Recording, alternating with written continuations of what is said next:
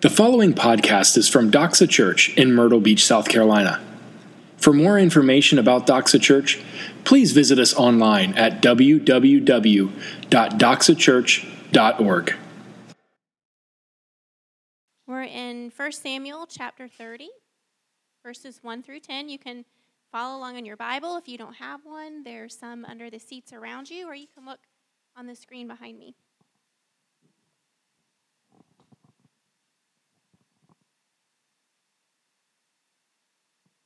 Now, when David and his men came to Ziklag on the third day, the Amalekites had made a raid against the Negeb and against Ziklag. They had overcome Ziklag and burned it with fire, and taken captive the women and all who were in it, both small and great.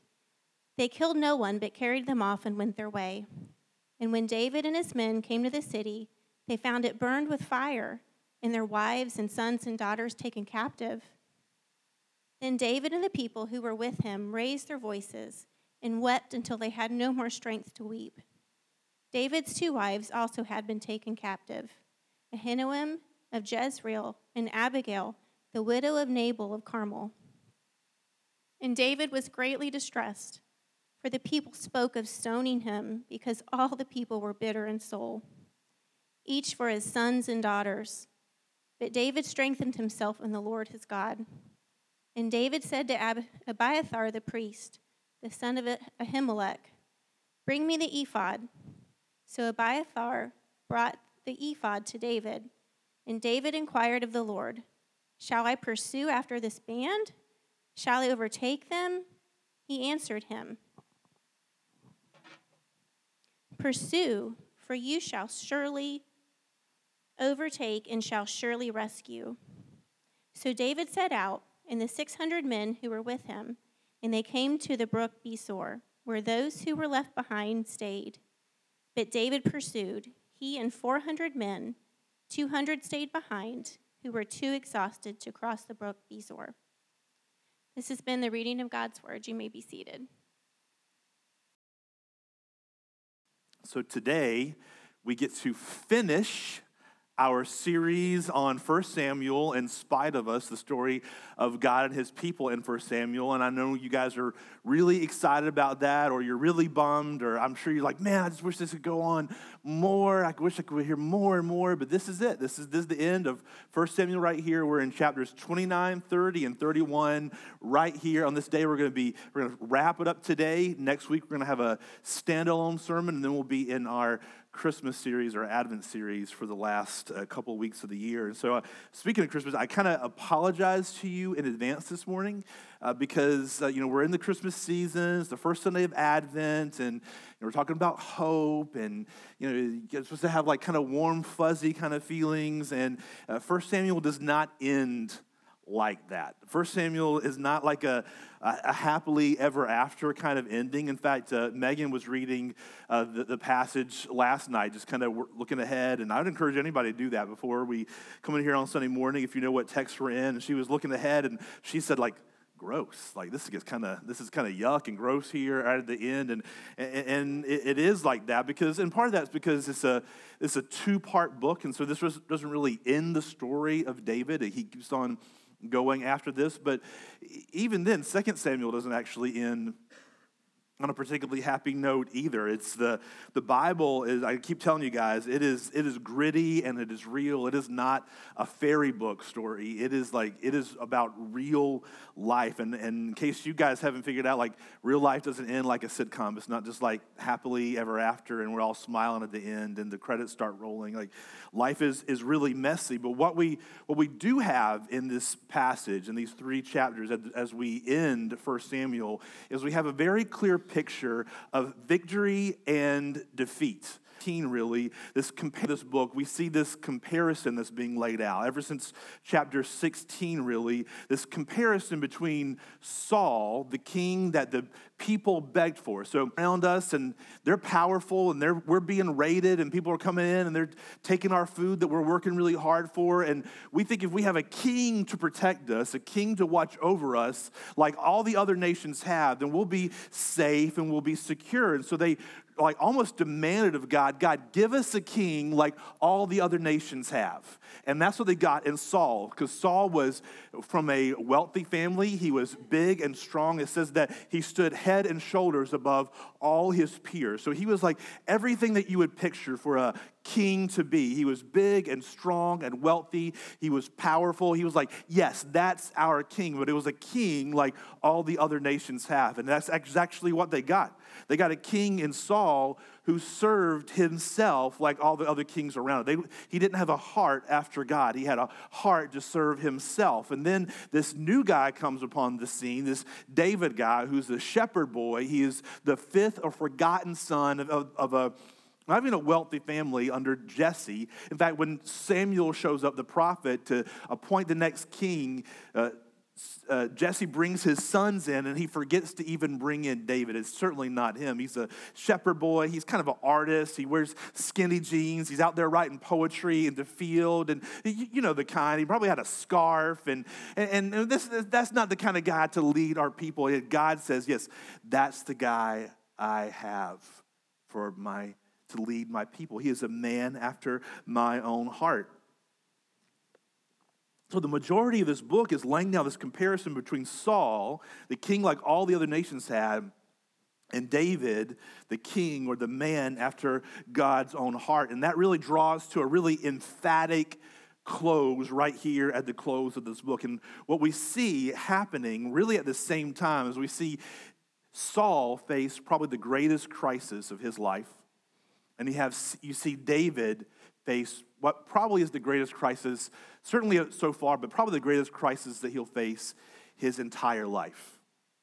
And some theologians think that actually it happens at the very same time, that Saul, the day that he's facing his great crisis, which Jonathan covered last week, which is still kind of in play here, and the same day that David faces the great crisis of his life is on this exact same day. And we see this comparison of how Saul responds and of how David respond. And so the question is, as both of these men face the great crisis of their life, here's the question that we're asking, is where did they go to find strength? The greatest crisis that David has faced and probably will face, where do they go to find strength? That's the question for us this morning. And the question for you and me this morning, as we're going to be looking at this, is as we apply it to our lives, is where do I go to find strength?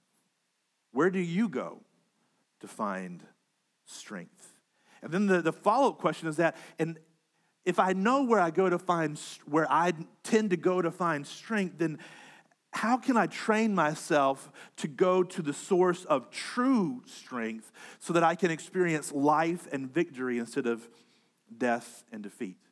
How can I train myself? How can I lead myself to find true strength from the only source of true strength so that I can live a life that leads to life and victory and not death and defeat? So the question is, where do you find strength? And we're just going to see this morning three things. We're going to see that here's where you go to find strength. We're going to see that crisis reveals it. Where do you go to find strength? We're going to see that your choices determine it. And then where do you go to find strength? We're going to see that life and death hang on it. Crisis reveals it, your choices determine it, and life and death hang on it. First of all, where do you go to find strength? Crisis reveals it. So here's what's going on. Let's just kind of give the lay of the land so we kind of feel what's happening at this time is the Philistines have been the great enemy of Israel. And the Philistines are some bad mama jamas, man. They have some really advanced weapons that a lot of the nations around them have. They were experts in working with iron. And so they had some real technological advances that the Israelites just could not match in battle. They were powerful. They were richer than the Israelites. They were just a bane to their existence. And now, at this very moment, this very crisis moment, the Philistines decide, hey, we're going to come in and we're going to strike just a big blow to the Israelites. We're going to mass a giant army. We're going to pull all our commanders and everybody together, and we're going to go after the Israelites, and we're going to fight them in battle, in a big, decisive battle. And Saul, he comes out, and he looks at the army, and he's like, I am not prepared for this. He starts to panic. Have you ever had that kind of a feel like something happens, like you get a phone call or you check your bank account and or you have a conversation with somebody and you realize like, hey, this stuff is way worse than I thought it was. And I don't know what in the world I'm going to do. And you get that feeling of panic inside. Like your stomach starts doing crazy things and you think like breakfast is going to come back up and you're just like, what in the world is going to happen here? What am I going to do? And Saul, who's the leader of his nation, he looks out over the enemy army and he's like, we have no answer to this. What do I do? And so Jonathan covered last week, Saul ends up asking, he tries to, I don't even know, it says that he consults dreams. I don't even know how you consult dreams. I guess he took a lot of naps and said, God, give me a dream, tell me something through here. It says he consulted, rolling the dice, like tell me something here. There's nothing, no answer there. He consults prophets and there's no answer there. Like God is heaven is silent for him. And so he finally says, here's what I'm going to do. I'm going to go find a medium, somebody that will bring up a spirit of a dead person, which was expressly and explicitly prohibited by God's law. God said, do not mess around with this. This is of the devil. This is demonic. Do not play around with this. And Saul, and one of the few good things that he did, he actually expelled all the mediums, all the witches out of Israel. So this is an undercover witch, an undercover medium that somebody actually leads him to. And one of the weirdest things in the Bible happens, he goes to this medium and she doesn't know it's Saul, and Samuel, somehow we don't even know, how does that even work? Samuel comes up and he speaks to Saul and it freaks everybody out. And he says, you're going to die and your whole household are going to die. So even what he goes out of God's will to consult the future. Even the future that he hears there is not good. And then he leaves and he is can you imagine get that kind of news? He is very bummed out. He is full of despair. At this very same moment, as all that is going on with Saul, David has been hanging out. He was running away from Saul, and he's finally found some safety with the Philistines. He convinces the Philistines he's on their side, and he lives with the Philistines, and he convinces them he's working with them, and he's making raids. And he's kind of bending the truth with the king of the Philistines, and the king says, "Hey, what did you guys do today?" And he said, "Hey, we went out and raided this city that was over in this region." And they're like, he's like, "Oh," he's assuming. He doesn't tell him it's not Israelites that live there. The king assumes that Israelites live there, so the king thinks that the more David goes on these raids, the more David's on his side, because nobody's going to want him back in Israel after he's been raiding them. David's kind of playing both sides of the coin here. And so finally Achish says, "Hey, we're getting together all the commanders. We're going to go fight Israel.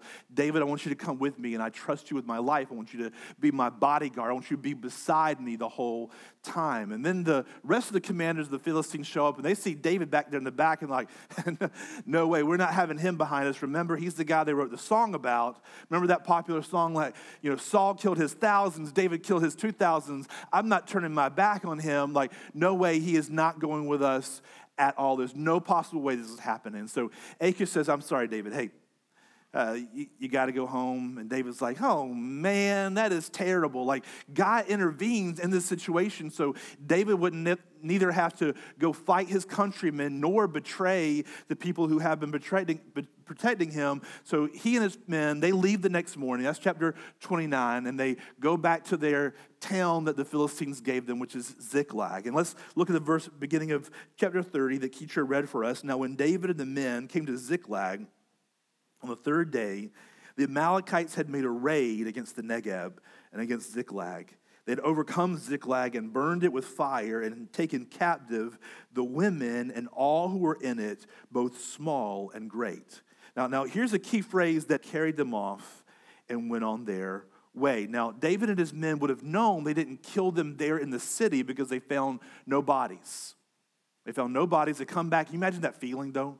Like you've been off thinking you're going to go to war. God moves and intervenes. You're like, man, God's on our side. God's working for us. And you get home and you come around the corner and or even before that, you would see the smoke rising. And then you start to speed up. What's happening? And then you finally make the last turn and you see like that's your greatest fear, isn't it? If you ever Megan and the kids and I came home and the other night and we were driving through the neighborhood and we could see lights ahead and you come around the corner and that's not where my house is, but you still have this feeling like, what if, right? What if something happened? And I even had all my family in the car, like, what if something happened while I was gone? You know that feeling. And they come around the corner and there's smoke rising. The whole city has been pillaged and sacked and burned.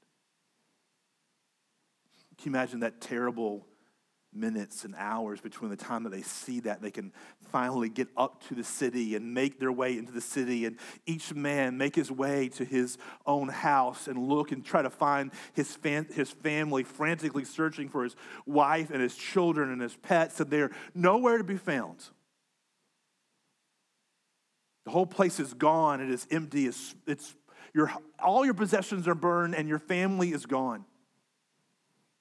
And it says next, when David and his men came to the city, they found it burned with fire and their wives and sons and daughters taken captive. Then David and the people who were with him raised their voices and wept until they had no more strength to weep.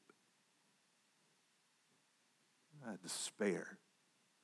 Sometimes you can read things, and it's just like you read it, right? But just try to even for a moment, equate yourself with what is happening here. These men that have been off with David, they get back and everything is gone. And you know that they've been taken captive, but you don't know what state they're in. You don't know if they're safe. You don't know if they've turned around and killed them somewhere else or tortured them, or imagine what you'd be thinking about your wives and your daughters. They wept till they had no more strength to weep. Have you ever wept until you ran out of tears? You wept until you ran out of strength. That it was just, you were conscious of your body, but you were just emptied. David's wives had been taken. Verse 8, and David was greatly distressed, for the people spoke of stoning him, because all the people were bitter in soul, each for his sons and daughters. Now, that's not cool, but it's kind of easy to understand, isn't it? These men are just broken and bereft. And they're like, they got to take it out on somebody. And David, we followed you out to this battle. We thought God was with you, and now we're back here, and God has seemingly just let some enemy come in and destroy our families and destroy everything we had. And it says they were going to stone him because the people were bitter. You can understand it. So David, he's lost his families, he's lost his wives, he's lost his possessions, and now what men he has left, the 600 men that he's counted on for the past years, now they turn around and they say, we're going to kill you. So at this very moment, David has no friend in the world. David has lost everything, and the few people he counted on literally have turned on him and want him dead. He literally has no one in the world on his side. And what does he do? I think this is just one of the most powerful verses that we've covered in this entire book.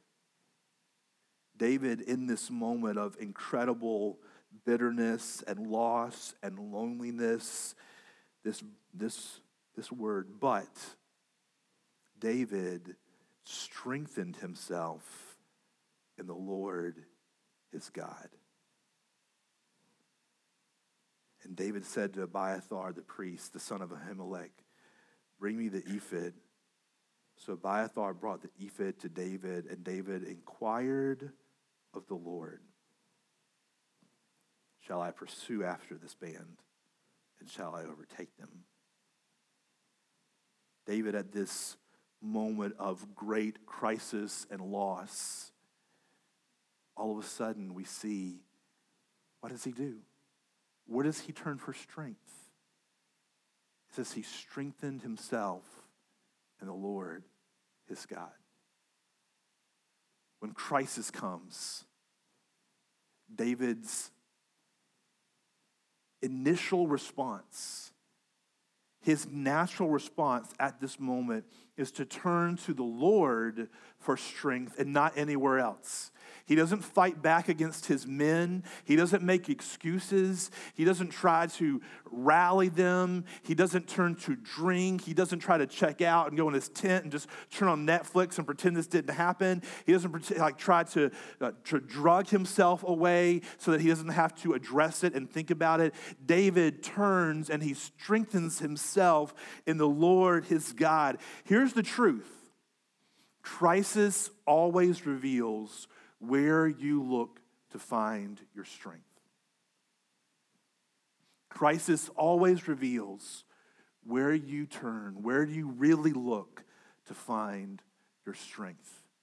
Whenever you are bereft and exhausted and tired and lonely and no one's on your side and you're sick, you got that call, your marriage is falling apart, your kids don't like you, your dog runs away from you, and you're left alone, and how do you respond? Where do you turn for strength?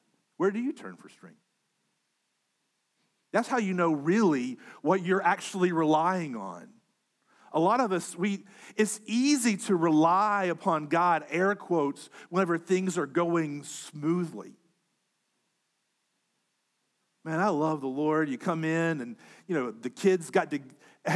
the kids got dressed this morning. There are no fights, and you and your wife are good, and you look at each other, and there's stars in each other's eyes, and it's one of those sweet moments, and man, you drive, and it's not raining, and you get no red lights on the way to church, and you walk in, and the music is just the ones that you like, and Randy doesn't talk too long, and we get to go eat afterwards. I don't have to do setup or tear down, so it's like in and out, and so it's one of those awesome, smooth days. It's awesome. It's easy to rely upon the Lord on those days.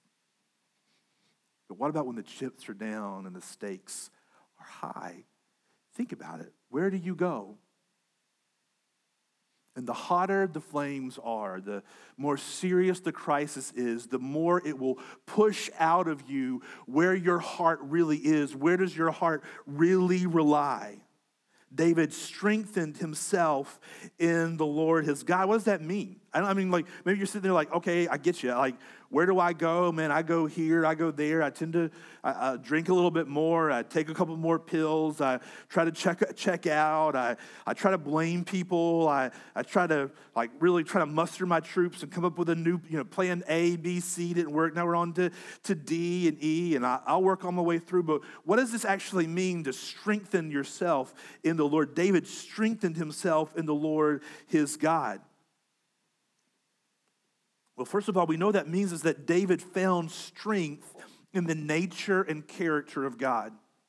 Over times that we have seen all through this book, David has continually, through small crises and large crises, continually been taught by the Lord that he is faithful, that he is powerful, that he is just, that he is loving, that he has David's best interest at heart. David has continually been reminded by God that God is just and powerful and capable. And so now at this moment, whenever he sees the great crisis of his life and his heart is broken within him and he's wept till he has no more strength to weep, he reminds himself naturally of who God is, of his nature and his character. Some of us, we don't turn to the Lord in our times of crisis. It reveals that we aren't putting our strength in him because we don't really either know or really believe that he is who he says that he is. And we don't know that because we are more aware of what our sports team has done, or what the royal family is doing, or what is happening this week on whatever thing that we're following, or whatever is happening on your neighbors and your friends that you're not even in contact with anymore on Facebook and Instagram and whatnot. You know all the controversies that are floating around on social media, but you and I don't return to the nature and character of God because we have been more aware of everything else than him. And so then, because we're not relying upon him, we're not aware of him, we haven't those things. And even though as we grab them, don't we know that they fail us every time? When we check out, when we turn to a substance, when we turn to sex or relationships, or we try to triangulate and blame other people around us, don't we know that just leads to further and further disappointment?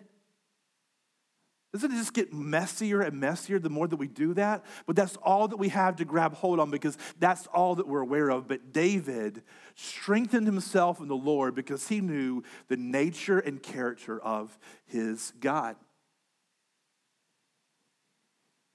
David strengthened himself in the Lord, his God. David found strength. Not only is God powerful and just and wise, but that God was his God. He was his covenant child. David knew that not only David knew this idea of double ownership, and that meant if God owned David, that means that David owned God. If God owns you, that means that you own God when the chips are down. Not as it's like you own him and control him. It means that you own him as a son or daughter owns a parent and when the chips are down. My son and daughter, they expect me to come to their aid when they're in trouble, and they should because I'm their dad. That's the way God is to his children. When the chips are down, you can expect him to come to your aid if you belong to him. And David knew that God was his God. And then we see the next thing that David did in this midst of crisis. It says that in verse 8 that David inquired of the Lord. He asked God, what should I do now? He didn't just say, hey, here's what I want to do. Why don't you come and help me out with this guy? David didn't just run ahead and said, all right, hey guys, I know this is bad, but I got a plan. Follow me. I'm going to work this out. I promise you this is going to be okay. David strengthened himself in the Lord and reminded himself of the nature and character of God, that he belonged to him. And then he turned, before he went out to the people, he turned to the priest and he said, inquire of the Lord, ask the Lord what I should do. Isn't that interesting? David was committing himself to respond to the Lord in whatever he said to do. If God said pursue them, he'd pursue them. If God said don't, he wouldn't. God, whatever you say, I will do. He inquired of God's representative in the way that God had prescribed for him to do. By contrast, what did Saul do in his crisis? It told us back in chapter 38, it says that he feared. He frantically searched for reassurance. He wasn't looking for God to tell him what God wanted to tell him. He was looking for somebody to reassure him that it was going to be okay, that his plan, that his way was going to be okay. And then that even resulted in him consulting an enemy of God. Where do you find strength? Crisis reveals it. But then secondly, your choices determine it. Here's what I mean by that. While a crisis may reveal where you're trying to find strength, it only reveals it. It doesn't form you. All years beforehand, Saul would never have dreamed of consulting a medium, an enemy of God, for direction. He was a worshiper of God. In fact, he's the one who outlawed them and made them leave the country. Saul would never have dreamed he would end up in a tent of a medium asking for direction. And haven't you, and maybe you haven't, but I know I have, found myself at certain places in my life where I'm like, how did I even get here? I never would have dreamed I would have responded like this to my wife or to my kids. I never thought I would turn to this or I never thought my heart would be so hard towards God or towards the people who I say I love around me. How do I even get here?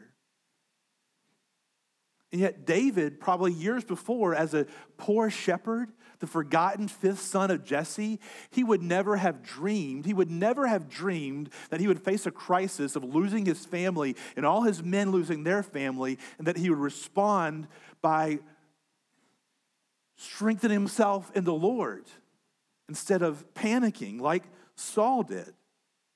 What's the difference between Saul and David? Because Saul finds himself in a place he never would imagine. David finds himself in a place he would never imagine, but opposite sides of the pendulum, right? In fact, we see, didn't Saul actually, if you go back to chapter 28, Saul actually asked God first. He didn't ask his priest, but he asked God to give a dream or speak through a prophet. And yet God did not respond to him, and yet God responded to David. What's going on here? This is a result of months and weeks and years of David and Saul both forging a path by their small, ordinary decisions, every day deciding where they're going to look for strength. Where are they going to look for strength? The small daily decisions that David made that led him here, and the small daily decisions that Saul made that led him here where he never would have imagined. We see Saul continually through this book making decisions of self-rule. God, I want you to bless what I do, but I'm going to do what I do. I'm going to do what I want to do, God. And David, we see him continually asking the Lord, bending his knee, bending his will to the Lord, saying, God, what do you have for me? What do you want me to do in little ways? And what happens in our life is it's the little decisions you and I make about where we turn for strength. Where do we turn for direction? How do you view your life? Do you view it as belonging to you, or do you view it as belonging to the Lord? It's shown, and we forge a path like water flowing down a hill that eventually forges a burrow, and then it becomes a ditch, then it becomes a wide ravine. Like you and I, it's the small daily decisions that you and I make about where we're putting our trust, who we are living our life for, that forge a path that then, when the crisis hits and the torrents pour down, that's the path that the water is going to flow. Down that path that we have forged by our daily small decisions that we have made. God responds to David and doesn't respond to Saul, because built into this idea of asking God, what do you want me to do, is this concept that God is God and I am not. And I'm not asking you to bless what I do. I'm asking for you to tell me what you want me to do. Proverbs 3:6, in all your ways, acknowledge him, and what? He will make your path straight. He doesn't just make your path straight. He makes your path straight if in all your ways you acknowledge him. The promise of God for his people is that he will be a help in time of trouble. Just like my kids expect their dad to be a help in their time of trouble. But built into that promise is this concept that we are submitting our will and our ways to him. God said to Solomon in 1 Chronicles 28, and you, Solomon, my son, know the God of your father and serve him with a whole heart and with a willing mind, for the Lord searches all hearts and understands every plan and thought. If you seek him, he will be found by you, but if you forsake him, he will cast you off forever. That's what we see happening with David and with Saul. In Jeremiah 29:13, God says, you will seek me and you will find me. When you seek for me with all your heart. In Isaiah 55, it says, seek the Lord while he may be found. Call upon him while he is near. Let the wicked forsake his way and the unrighteous man his thoughts. Let him return to the Lord that he may have compassion on him and to our God, for he will abundantly pardon. Saul was looking for God to just give him some sort of reassurance, and David was seeking for the Lord to be his Lord and God, to forsake his ways and return to the Lord. Jesus said, "Ask and it will be given to you. Seek and you will find. Knock and it will be opened to you. For everyone who asks receives, and the one who seeks finds. To the one who knocks, it will be opened." God has promised, the Lord has promised great strength for his people, for his children. There's great strength available. This strength that guides David in the middle of this despair to strengthen himself and lead his people to a great victory. There's great strength promised for you and me as believers, but it's only promised to us as we acknowledge him, as we bow our knee to him, and it happens in your daily life. Have you ever thought like, hey, man, I'd love to share my faith, but I'll do it, if I ever go on a mission trip, I'll share my faith, and you hear some people say, hey, if you don't share your faith here, you're not going to. And here's the truth. Every single person in this room either has, is now, or will face great crisis in our life. I don't know what it will be for you. It could be the loss of a job. It could be loss of health. It could be loss of a spouse. It could be loss of a child. Lord forbid. It could be any number of things. Every single one of us, though, will face great crisis in our life. And the only way that you will be prepared to draw strength from the Lord in those times of crisis is if you are drawing strength from the Lord in your small, ordinary decisions. Where do you find strength? Crisis reveals it. Our decisions, our daily small decisions determine it. But lastly, life and death hang on it. So what we see happen in this part is David seeks the Lord, and God tells him, "Pursue them, for you shall surely overtake them and shall surely rescue." So David sets out with 600 men, and they go down, and they're trying to follow the tracks, and they find somebody that was left behind and from the raiding party, and that Egyptian helps them find this camp, and they come to the camp, and man, they're just, the Amalekites are just celebrating all the spoil that they have gotten. And David and his men rush in. They only have 400 at this point because they left 200 back at the brook. Only 400 people rush in, and they utterly defeat the Amalekites. And not only do they rescue everything that was stolen and every person who was kidnapped, but then they come back with more than they ever had because they have all the abundance that the Amalekites had raided from other cities and towns and villages in the area. So all of a sudden they get everything back, and then they are richer and better off than they ever have been before. The Lord tells him to go ahead. The Lord says he will give him victory. They bring it back. And this is what's stands out in this part of the passage, that David attributes the victory. This victory came by the Lord. When they come back to the 200 men who were so exhausted at the brook that they couldn't go any further, there's some of David's 400 men that went to the battle. They said, we shouldn't share any of the spoils with these people who are left back here by this brook.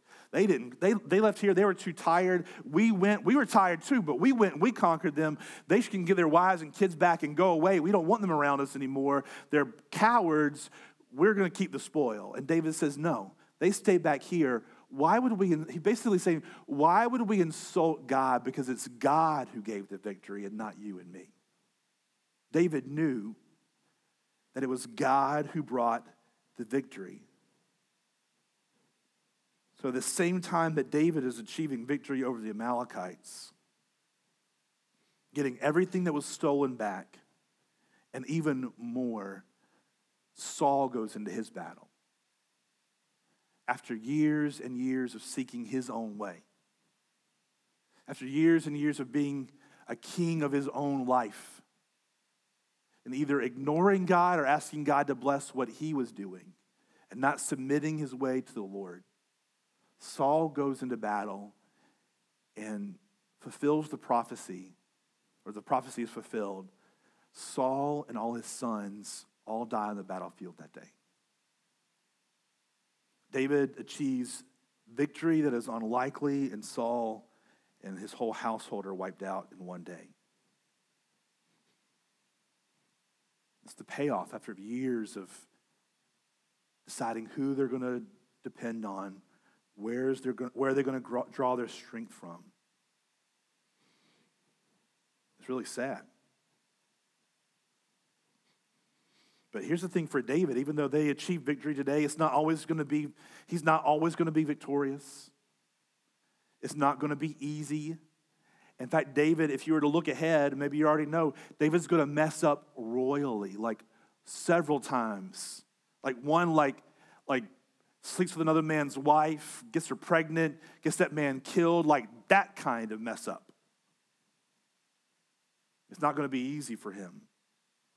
But even through those mess ups, even through the hard times, David is going to be on the path to life while Saul was on the path to death, even though David will eventually die. What's the difference between these two? Where does it really lie? I think we see part of it here in this passage.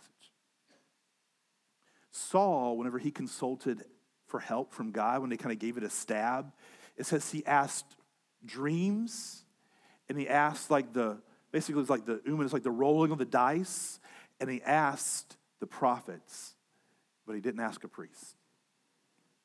There are no priests with Saul. David kept a priest with him. Why? Because David knew that he knew he was sinful, and he knew he needed atonement. That's what the priest did. The priest made a sacrifice to cover the sins of the faithful who were seeking to bow their knee to God, but yet doing so sinfully and absolutely imperfectly. David has sinned, is sinning, and will sin greatly, but he is on the path to life because he has the priest with him who is making atonement for him to cover his sin, to stand in between the perfect God and him. And that's what Jesus does for us, in spite of us. That's been the title of our series, In Spite of Us. That's not bad news. That's the good news. In spite of us, there's a priest to stand in between us and him. In spite of us, even though we are and have and will royally mess up, there is someone who is there between, who is taking on our sin and the rightful repayment for our sin, and is instead giving us life and victory where we deserve death and defeat. There's someone who stands between us and our own mess ups and failures. And isn't that the good news? In spite of us, there's Jesus. As we begin this holiday season, that's what we're celebrating. Not just that a baby came and angels sang and all that stuff is great, but he came in spite of us to save us. He came in spite of us to bring us life and victory where we deserve death and defeat. And that's where we can find great strength. Not in our perfection to always go to him and find strength in him, but in our frailties and in our failures to remember, man, even though I didn't, he did. And because I see that kind of love to me poured out to me through Christ, then I can willingly and gladly bow my knee to him and say, whatever you want to do, however you want to do it, have your way. I know that's the path of life. And we can say like Peter, another disciple, said when Jesus said, hey, are you guys going to leave me too? And they said, where else will we go? You alone have the words of life.